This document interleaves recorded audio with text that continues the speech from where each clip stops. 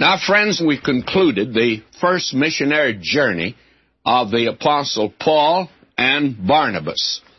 And they've been into the Galatian country, and in the Galatian country they have now gone to Gentiles 100%.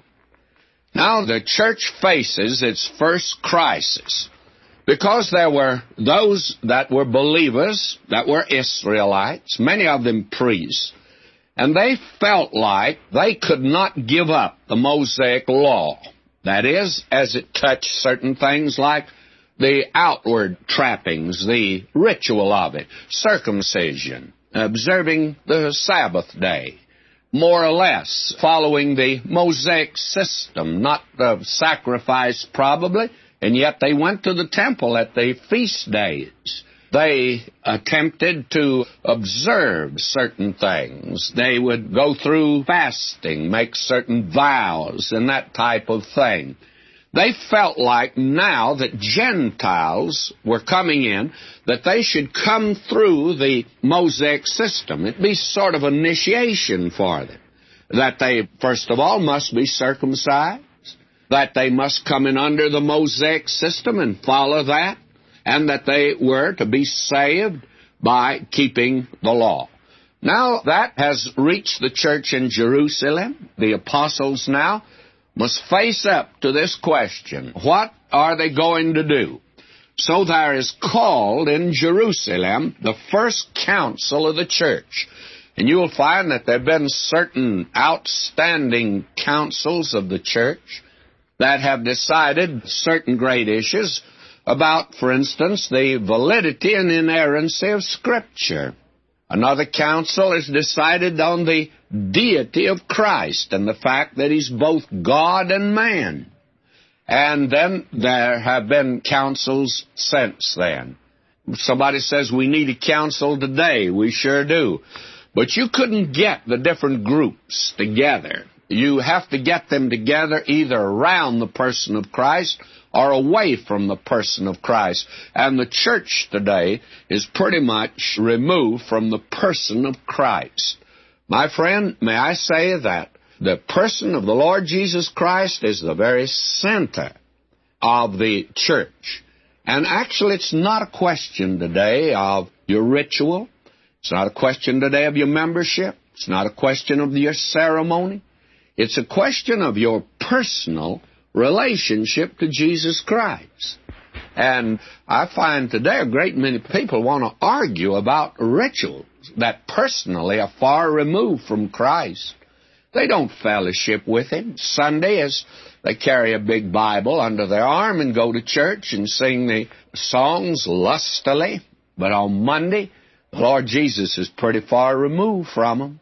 May I say that He should occupy the very center of our lives and our attention. We should think of Him constantly. You never should see a sunset without you think of Him. He made it. You should not see a mountain. And my friend, the situations of life today, the tensions and the anxieties, you ought to be brought into our daily living. That's very important.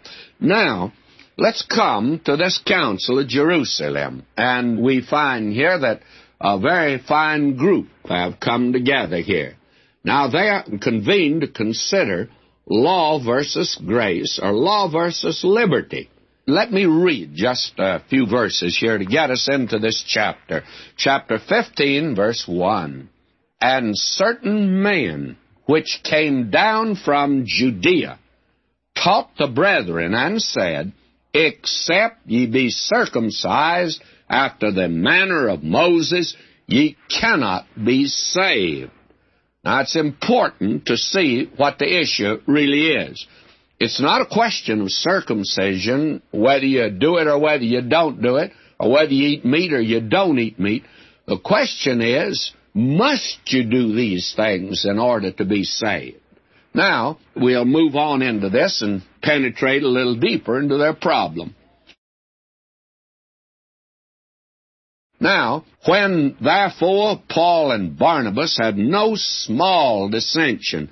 Now, again, I call your attention to Dr. Luke's method of using the diminutive and saying, no small dissension.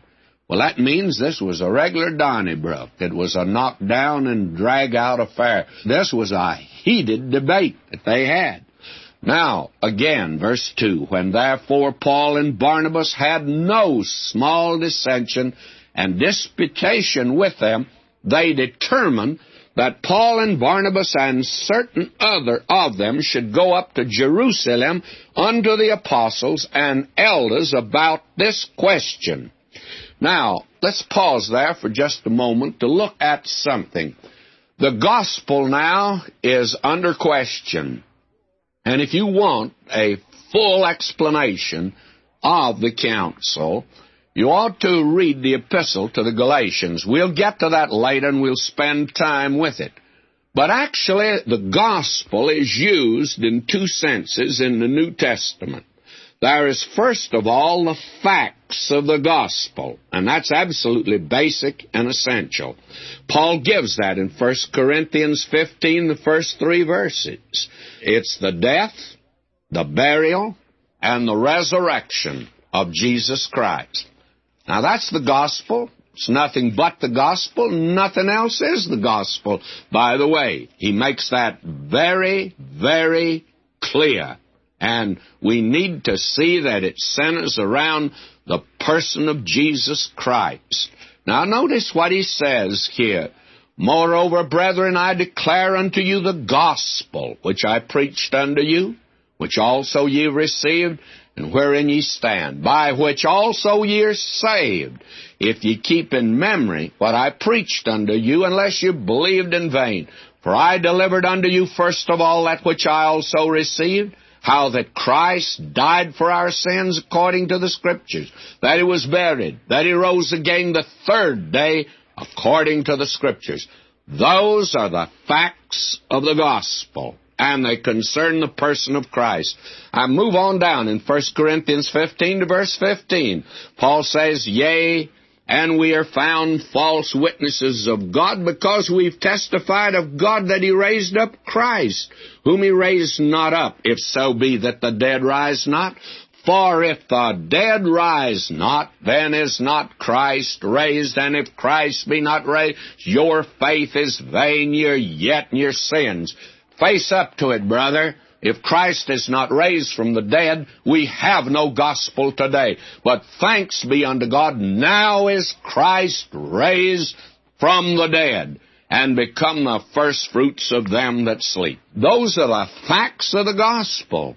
Now, we have the second, and that is the interpretation of the facts. That's the basic truth that's in the epistle to the Galatians, and that is the crux of the whole matter at this first council of Jerusalem, that the gospel hinges on the fact that, as Paul says in Galatians 3:22, but the Scripture hath concluded all under sin, that the promise by faith of Jesus Christ might be given to them that do what? Do nothing more nor less than believe. And again in Galatians 2:15 he says, We who are Jews by nature, not sinners of the Gentiles, knowing that a man is not justified by the works of the law, but by the faith of Jesus Christ, even we believed in Jesus Christ, that we might be justified by the faith of Christ, and not by the works of the law, for by the works of the law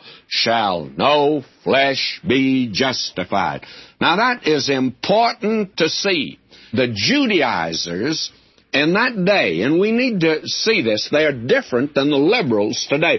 The liberal actually will deny the facts of the gospel. He'll deny that Jesus died for our sin. He can't quite deny that he died. Actually, of course, some today trying to make even Jesus Christ a myth, that he never lived, never died, of course. Well, the fact of the matter is, you just can't upset history quite like that. And they do deny the physical resurrection of Christ. But in that day, they did not deny it. There were too many witnesses. Paul could say, 500 witnesses saw him at one time. And my friends, if you get 500 witnesses to anything, you can go into court and win your case. No question about that. You can establish the fact with 500 witnesses. And besides, there are these apostles here, and they are there to testify. The facts of the gospel are not under question. It's the interpretation of those facts. The personal relationship of man to Jesus Christ is that. Should you go through the law? Christ, what He did for you on the cross, is that adequate to save you? Or do you have to go through a ritual or something? All right, now back to the 15th of Acts, and let's go with Paul and Barnabas up to Jerusalem. Verse 3, and being brought on their way by the church, they passed through Phoenicia and Samaria, declaring the conversion of the Gentiles, and they caused great joy unto all the brethren.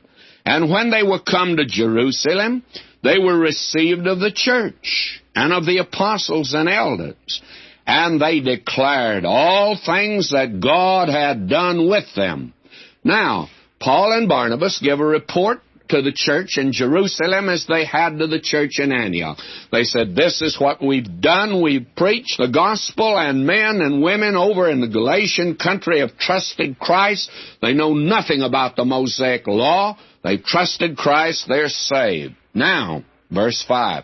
But there rose up certain of the sect of the Pharisees which believed. Now, these are Christians, but they differ, saying that it was needful to circumcise them and to command them to keep the law of Moses. Now, you see, they want to add something to the gospel. And friends, when you add something to the gospel, you don't have a gospel. You've got a religion. You do not have the gospel of Jesus Christ. The only approach that you can make to Jesus Christ is by faith. You have to come to Him by faith. No other way will He let you come. And He says, I'm the way, the truth, and the life. No man cometh to the Father but by me. He's bottled the world into just this. And the only question God is asking the lost world today is just this. What do you do with my son who died for you? God doesn't come to you and give you a nice little Sunday school lesson and say, now I want you to be a good boy. I want you to join the church. I want you to go through this, that, and another thing. No wonder the thing has become a woman's religion with that. May I say to you, God is saying to you, my son died for you. What do you do with him? And your answer to that question will determine your eternal destiny. No man cometh to the Father but by me. Now, this is pretty important, you see, that they're discussing in Jerusalem. Now, listen to them. We're to counsel. This is really exciting, by the way. I don't know about you, but this is much better than a ball game. All right, verse 6. And the apostles and elders came together for to consider of the matter. Now, the apostles and the elders in the church in Jerusalem, they've come together. They're going to consider it. Now notice, we're beginning now to sum it up. And when there had been much disputing, I don't think they didn't argue. They really argued there that day.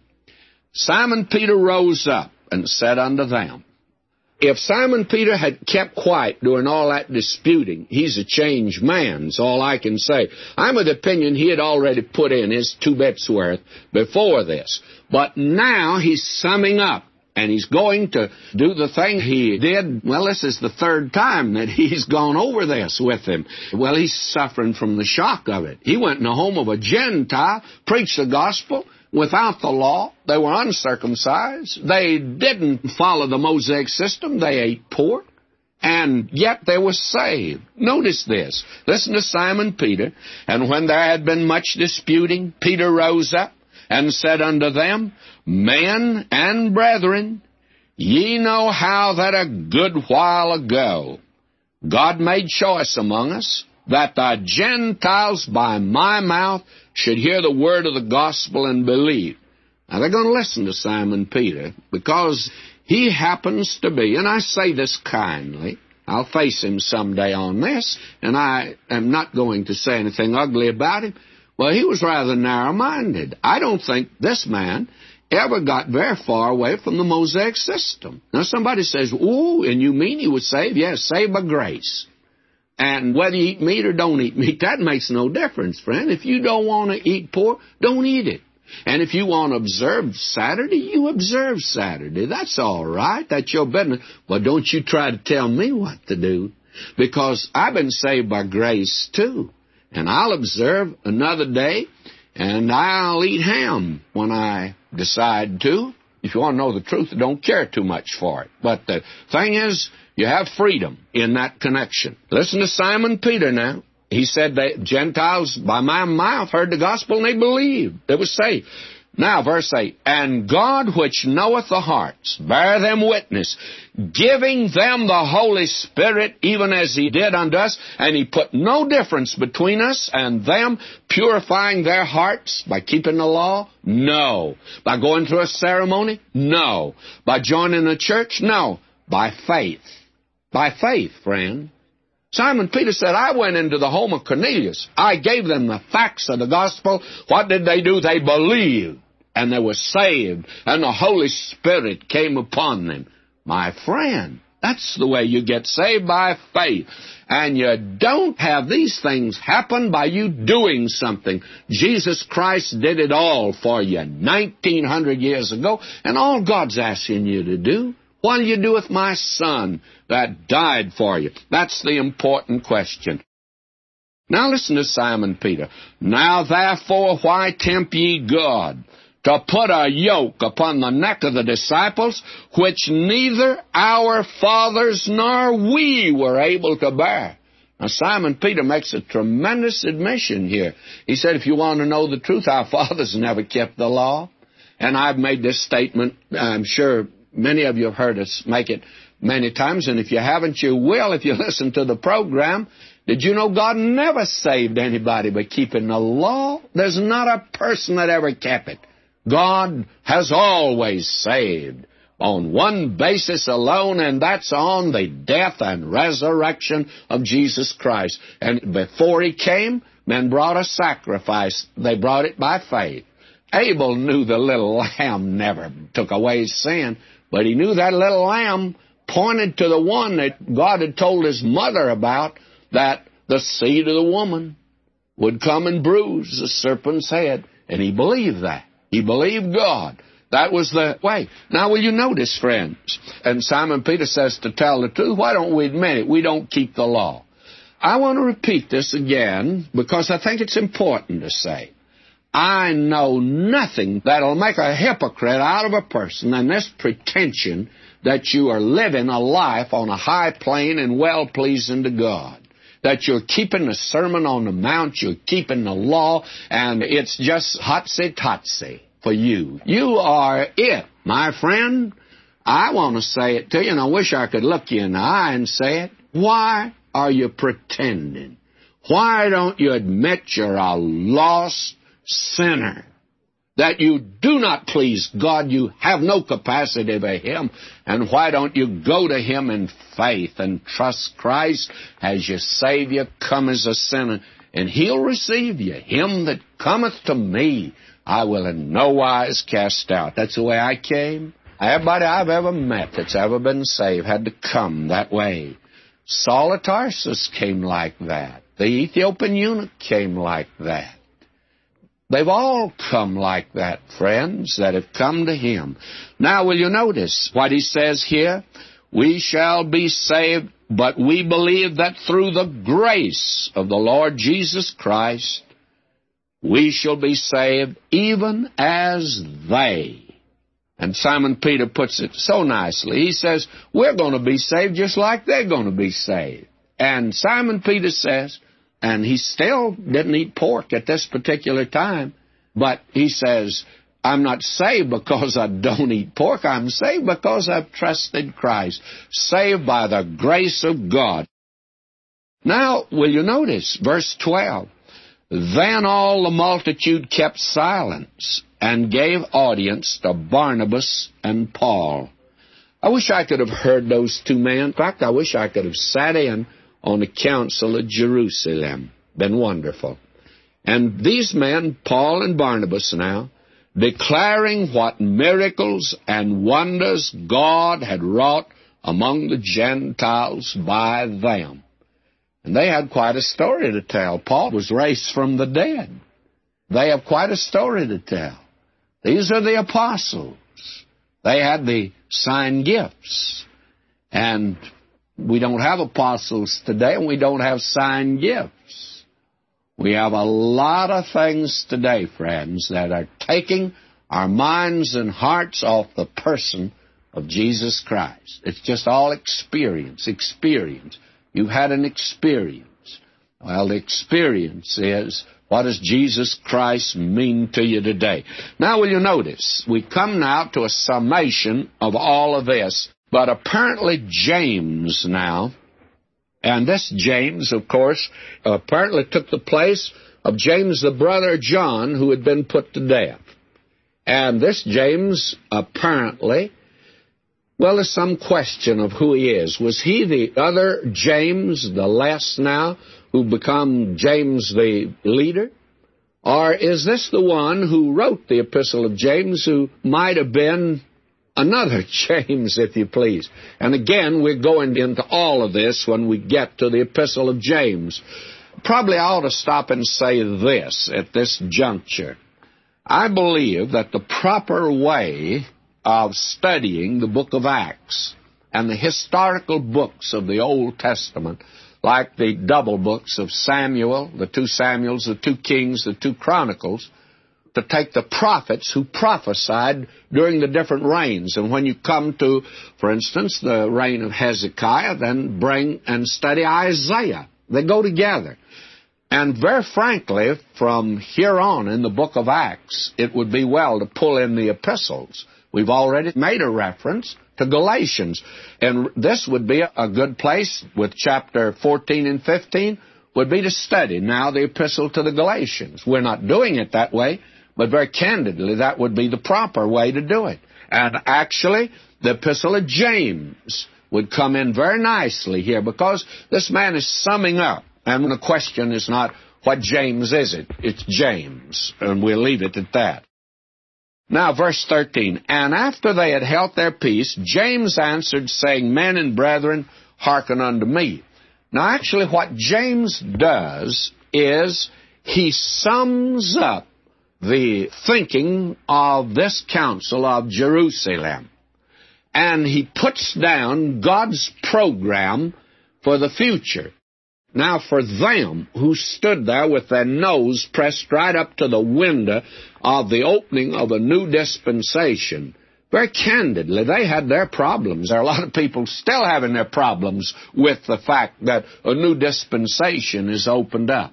And that this is something that's quite wonderful, that the day of Pentecost brought into existence the church. That's the thing that's important. Let's don't wash back over Pentecost. Something happened at the day of Pentecost, the beginning of the church. Now, apparently, after Paul and Barnabas had made their report, now as they had done to the church in Antioch, they make it now to this group, this first council. Then no one else had anything to say. Even the Judaizers are pretty much silenced by what's taken place.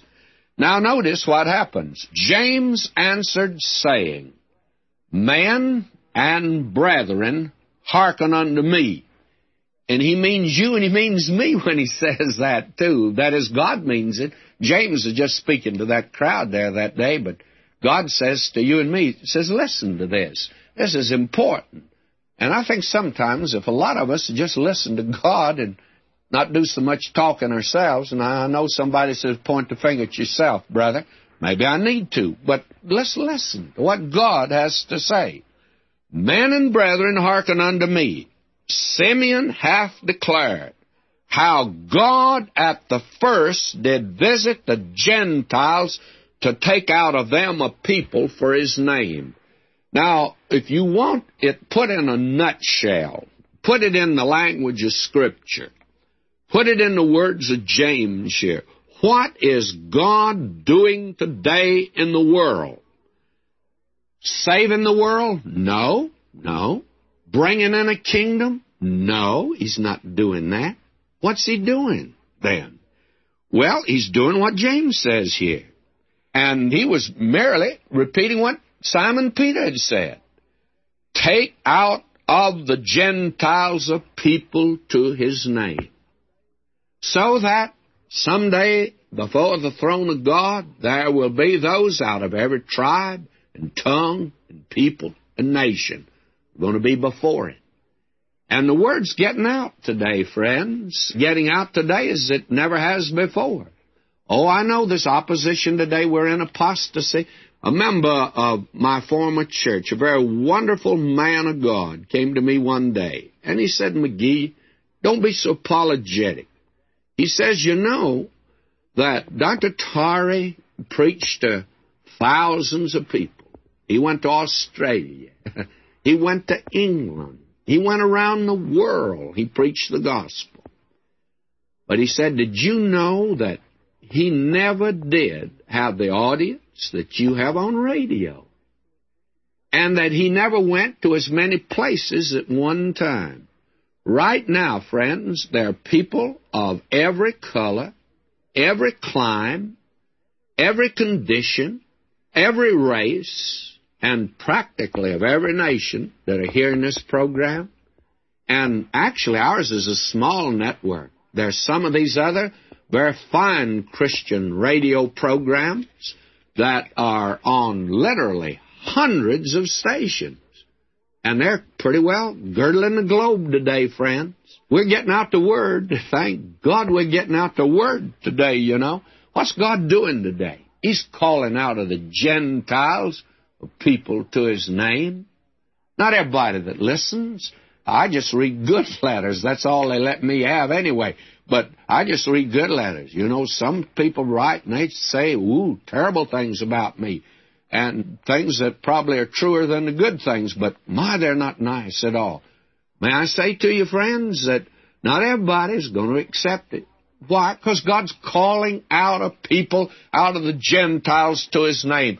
And I'd like for you just to write that down. Underline this in the Bible. I have it underlined. I have a circle around it in my Bible. What is he doing? God is visiting the Gentiles to take out of them a people for his name. And I'm thankful that he's given me the opportunity that he is. Now listen to this. And to this agree the words of the prophets. You thought this was contrary to the Old Testament, didn't you? Why, it's not. James says this is something that the words of the prophets all say, as it's written. After this. After what? After he calls out a people to his name, after he calls out of the Gentiles, a people to his name, after God calls out the church out of this world, and friends, he's calling out individuals today, and one of these days he'll call the church out of this world. That's the rapture. And that's the next thing on the agenda of God after this. After he gets through with the church, I will return and will build again the tabernacle of David, which is fallen down. And friends, it's fallen down today. There's nobody around in the line of David at all. The only one today that has claim is sitting yonder at God's right hand at this very moment, which is fallen down. And he says, I will build again the ruins thereof, and I will set it up. That's what God's going to do. He's going to send Jesus. He says to him today, sit thou at my right hand till I make thy enemies thy footstool. I think God actually is calling out a people to his name, and he's bringing all the enemies of Christ, and they're going to be put underfoot, friend. The rebellion's going to be over one of these days. And the word out today is that the Spirit of God is saying, kiss the Son, lest he be angry, and ye perish from the way. I'll build again the ruins thereof, and I will set it up. That the residue of man, the second step, I'll build again the ruins thereof, and I'll set it up. Here's the program of God, calling a people out of the world. His second step with the world is he'll build again the line of David. The only one that's got any claims to it is the Lord Jesus, that the residue of men might seek after the Lord, and all the Gentiles. Now, today's calling out of the Gentiles of people in that day, all the Gentiles.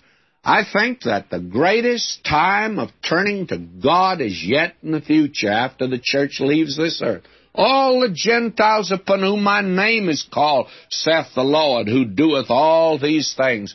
And these are the ones that will enter the kingdom.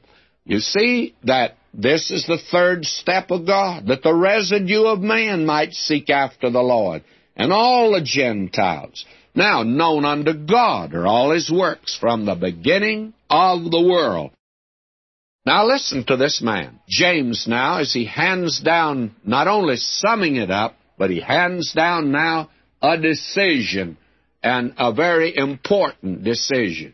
And this decision is simply this: Wherefore my sentence is, that we trouble not them which from among the Gentiles are turned to God, but that we write unto them that they abstain from pollutions of idols, and from fornication, and from things strangled, and from blood. Now, he says, let's write unto the Gentiles that are turned to God, and that we do not attempt to put them under the Mosaic system, and that they are to be courteous.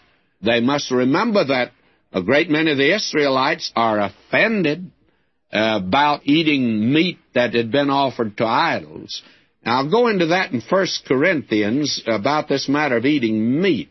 You see, in that day, what the Gentiles did, especially in Corinth, was they would offer to the gods their best lamb or their best animal, or whatever it might be. But they were pretty clever. They took it in, made an offering of it, and so the gods that were spiritual, they ate just a spiritual animal, so they went in and got the meat again, and they had a meat market in the temple. And if you wanted to get the best steaks in that day, the filet mignons and the porterhouse steak and the New York cut, that's where you went. The local meat market didn't have good meat, but you'd get it there. So the Gentiles, they weren't offended by that. Didn't make any difference to them where the meat came from. But the Israelite in that day was offended by it. That had been offered to idols. He'd been brought up that way. And so the thought is, when you have a Jewish brother over for dinner, don't offend him by bringing in something that's been offered to idols. It may be a lovely filet mignon. But when you have me over for dinner, friends, let's have the fillets. I like them. And it wouldn't make any difference who they'd been offered to, as far as I was concerned. But somebody else might be offended, you see. Now, notice what he says, that we write unto them that they abstain from pollutions of idols and from fornication. And you notice that. Adultery in that day was something that they didn't mind committing. The Gentiles lived in it. In fact, it was a religious rite. By the way, we're going back to paganism today. We talk about the new morality and the idea of sex. My friend, that was a religion long time ago. Our ancestors, when they came out of the woods, half naked, eating raw meat, they had a new morality also. And the closer people get to God, they'll get right on this matter of sex, by the way. And adultery will be wrong. And that's the thing, they're to abstain from these things, and from things strangled, and from blood. For Moses of old time hath in every city them that preach him, being read in the synagogues every Sabbath day. Then pleased it the apostles and elders with the whole church to send chosen men of their own company to Antioch with Paul and Barnabas, namely Judas, surnamed Barsabbas, and Silas. By the way, notice that man Silas. He's going to be a partner with Paul, chief among the brethren. And they wrote letters by them after this manner. Listen to this. This is so lovely. Oh, today, if Christians could learn to act like Christians were intended to act. Listen to this. The apostles and elders and brethren send greeting unto the brethren which are of the Gentiles in Antioch and Syria and Cilicia.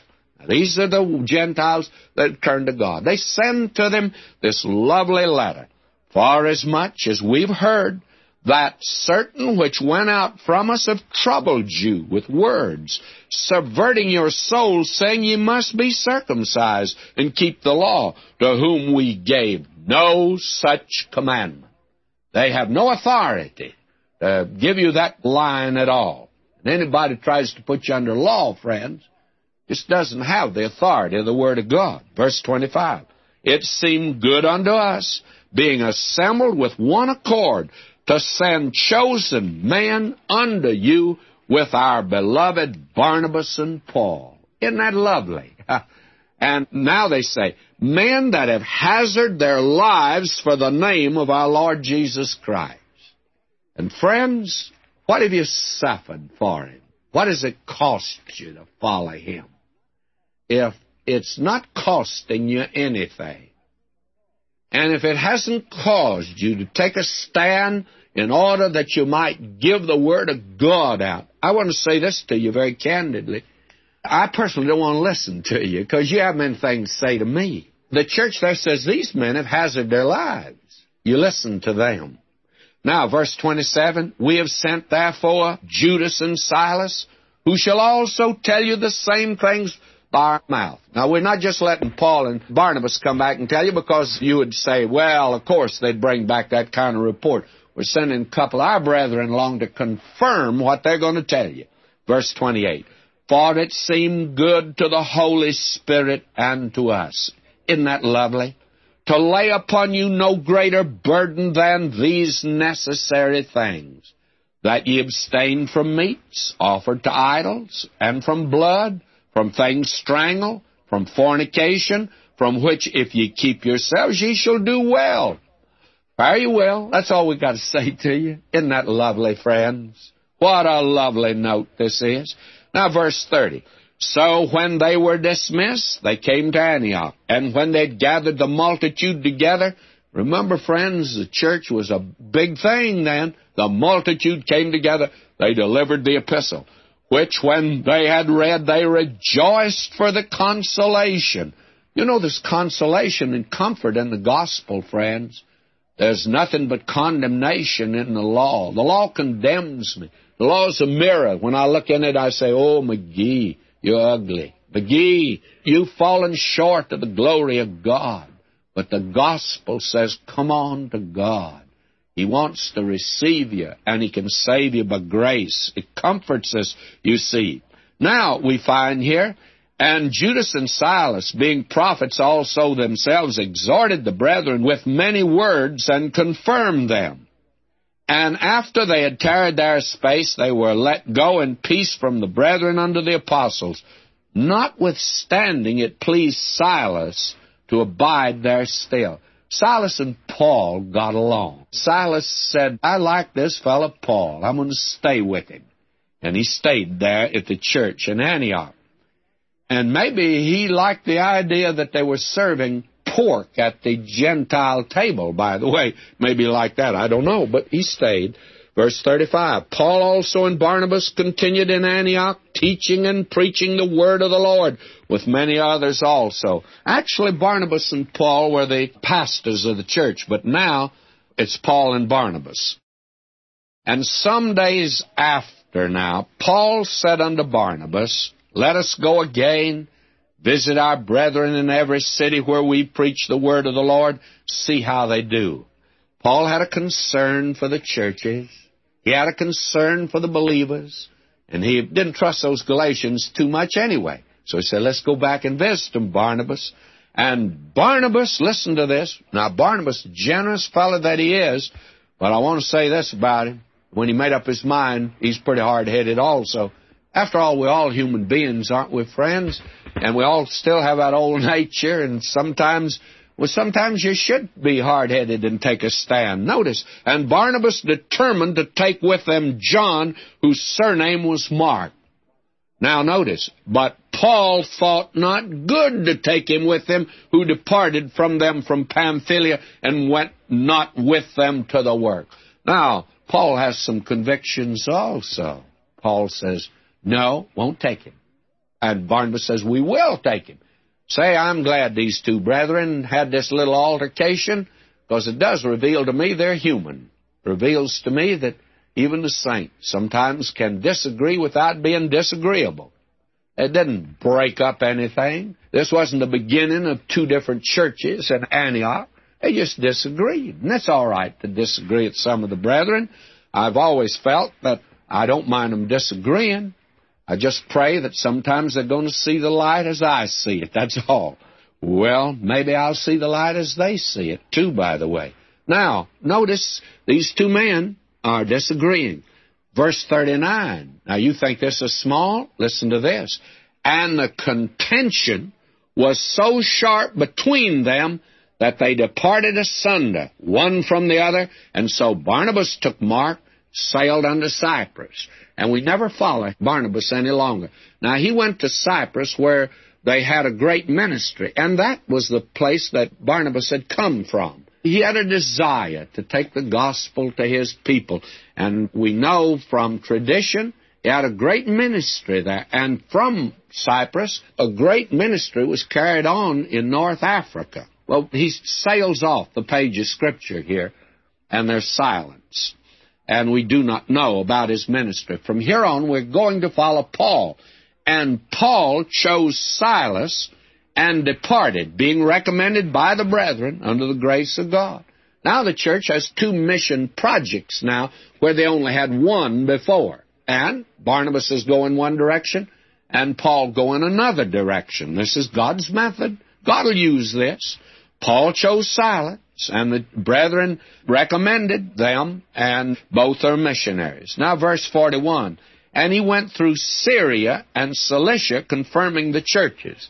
And if you follow on your map, the second missionary journey that we have, you will notice that he went by land, apparently, from Antioch.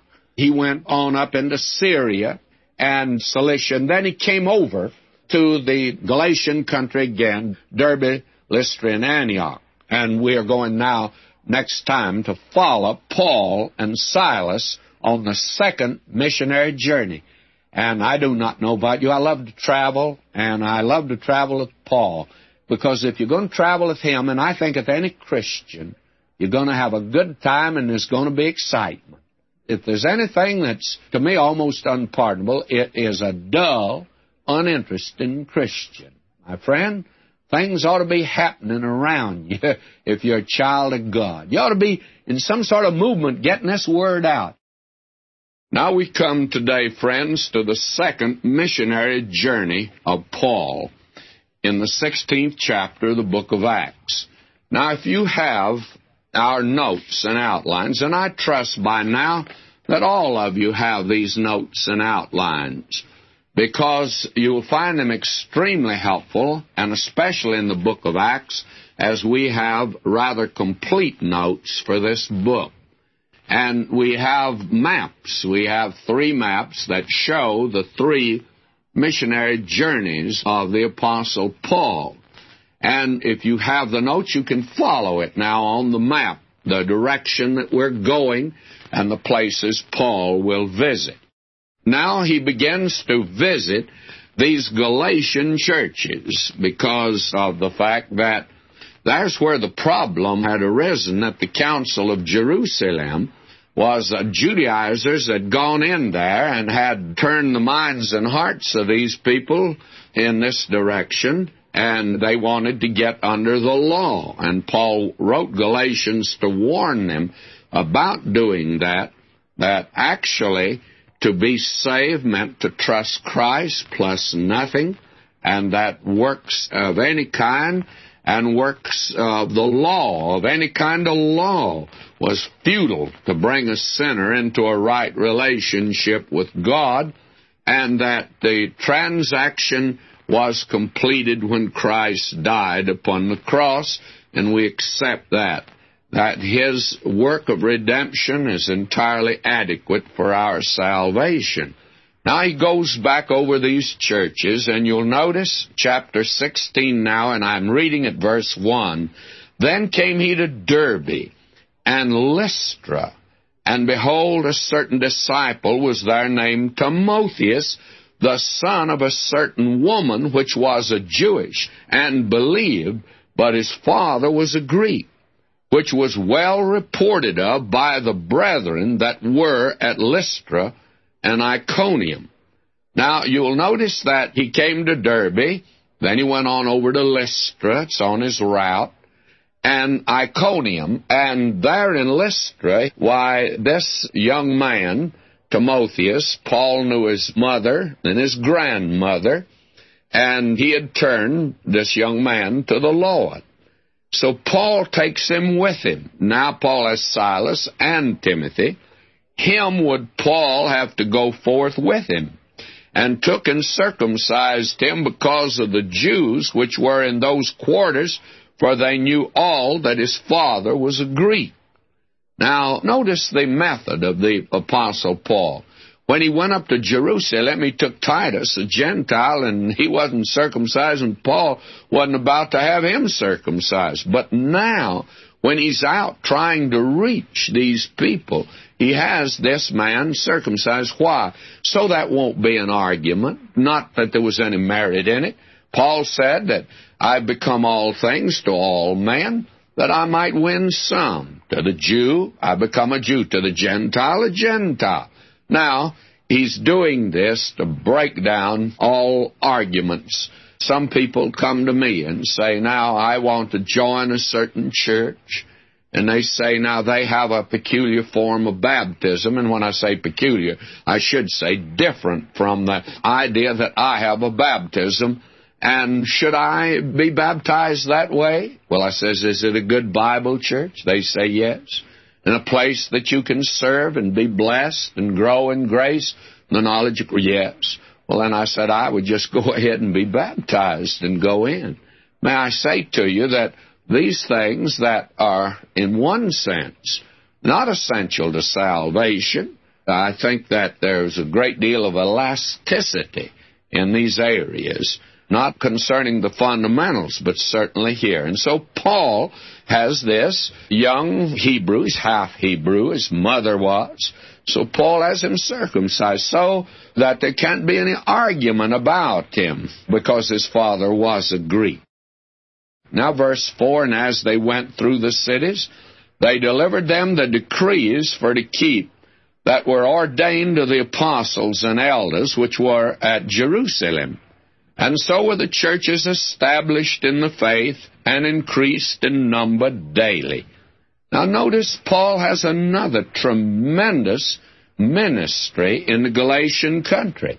Not only having visited the churches that were formed the first time, multitudes in other places now turned to Christ, and other churches are formed. And these were the Galatian churches. And we're told here in verse 5, so were the churches established in the faith and increased in number daily.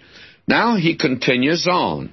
Verse 6, now when they had gone throughout Phrygia and the region of Galatia. Now Galatia includes all this area, and I'm of the opinion Paul moved into the northern part at this particular point. But they were forbidden of the Holy Spirit to preach the word in Asia. Now the province of Asia is down south where Ephesus is. In fact, Ephesus was the chief city of the province of Asia. Now it would look as if what Paul intended to do, that he was making a circuit through Asia Minor, which was heavily populated in that day, and it was really the center of Greek culture, and a great commercial area, great political area, a great educational area. And Paul apparently intended, having gone through the Galatian country and Phrygia, it looks as if he intended to go down in the province of Asia and just make a circuit probably and go back to Antioch and report again. But the Spirit of God had something else in mind, and we're told that the Holy Spirit forbade him to preach the word down in Asia. That's amazing, isn't it? Paul wanted to go there, and the Spirit of God wants the Word of God given out, but this is not the place for Paul at this time.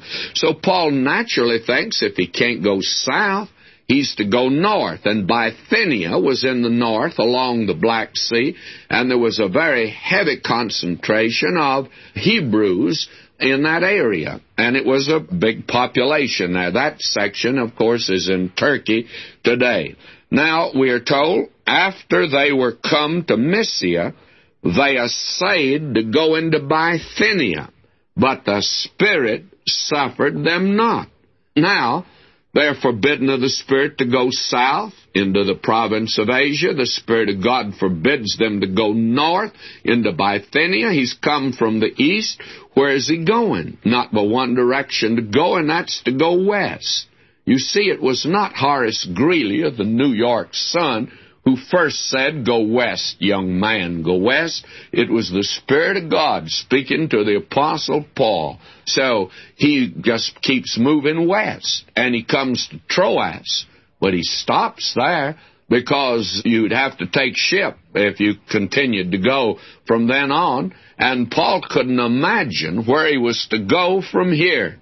Now, what happens? Well, I think if you'd met Paul in this delay that he had in the city of Troas, and you'd have asked him, "Well, Brother Paul, where are you going?" I think he'd have said, "I don't know." And you and I'm sure, as good fundamentalists, we would have said, "Now, Brother Paul, you do not mean that the great apostle to the Gentiles does not know where he's going next. Sure, you know the will of God for your life." And I'm sure we could have given him quite a nice little talk on the will of God for his life and how to find out the will of God. I've read so many books on that.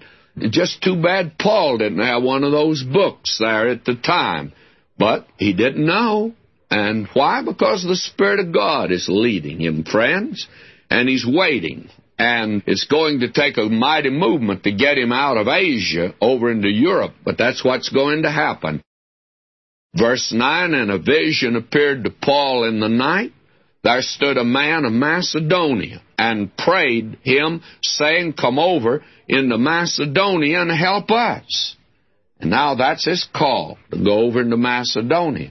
Now, Macedonia is across the Aegean Sea here, and it's in Europe. Paul's in Asia. Now, this is the crossing of the gospel from Asia into Europe. And the Spirit of God now is moving in this direction.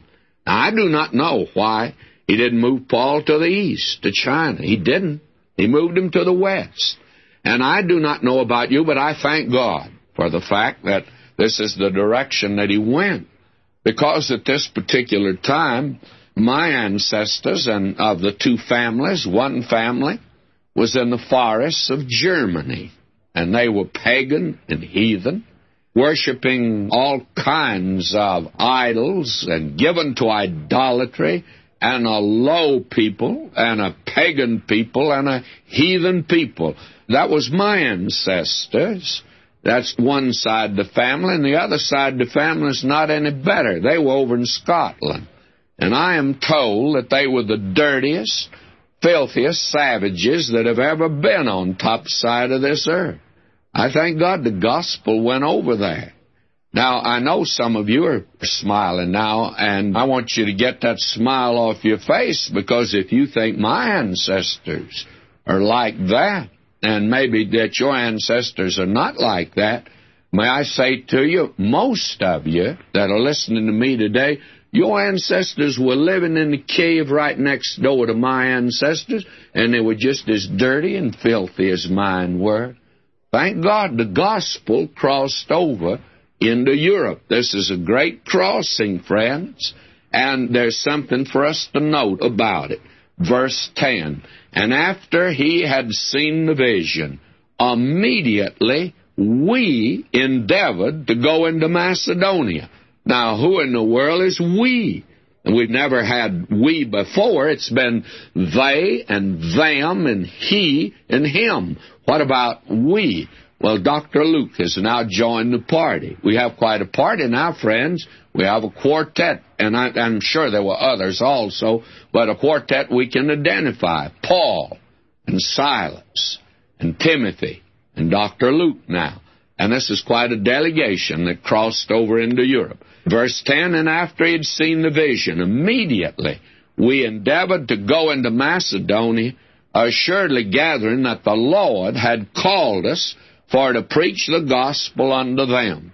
Therefore, loosing from Troas, we came with a straight course to Samothracia." Now, that's on the coast there, you will note. And the next day to Neapolis. Well, Neapolis is just inland a little, and from thence to Philippi. Now, that is their destination in Europe. And from thence to Philippi, which is the chief city of that part of Macedonia. Now, Paul went to a strategic center to begin his ministry in Europe.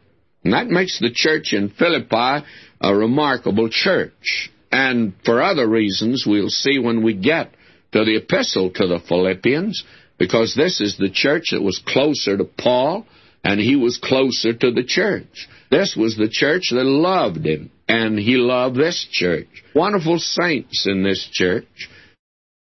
Now, will you notice, we're told that from thence to Philippi, which is the chief city of that part of Macedonia, and a colony.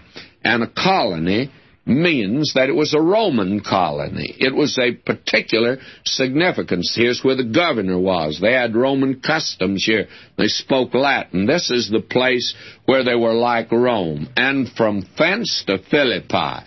And it was a colony. And we were in that city abiding certain days.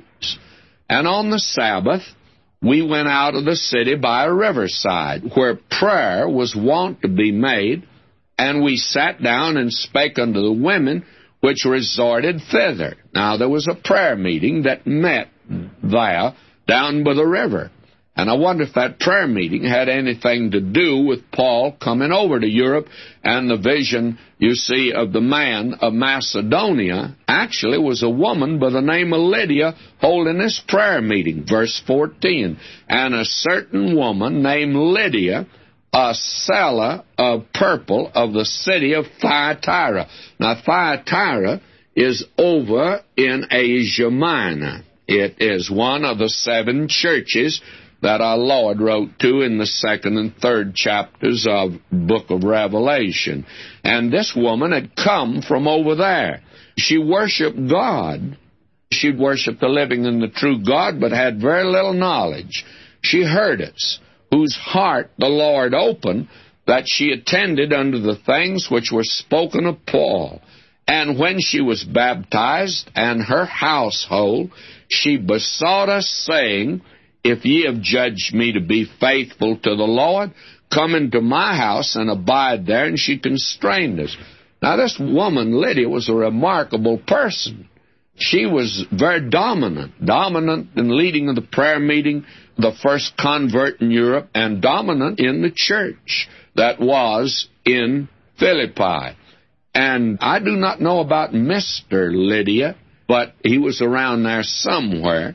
And there are a lot of families like that, you know, where the woman is the dominant one in the family, and that's the way it was here.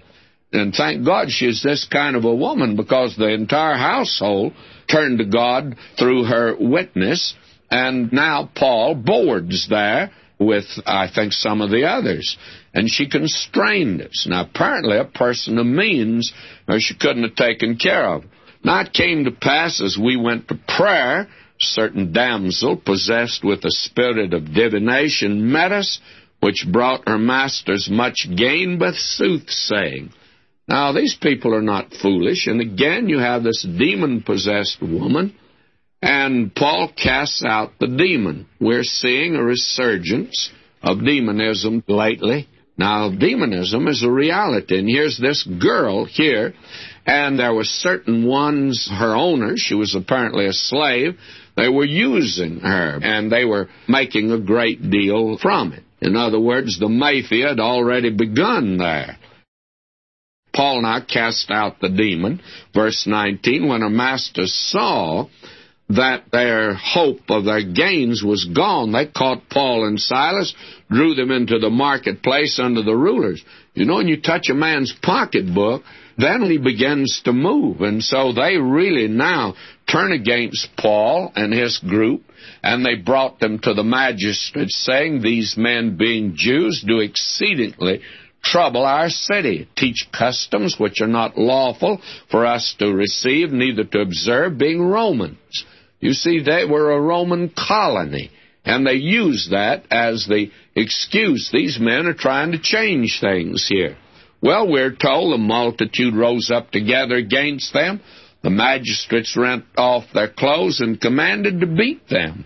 And when they had laid many stripes upon them, they cast them into prison, charging the jailer to keep them safely, who, having received such a charge, thrust them into the inner prison and made their feet fast in the stocks.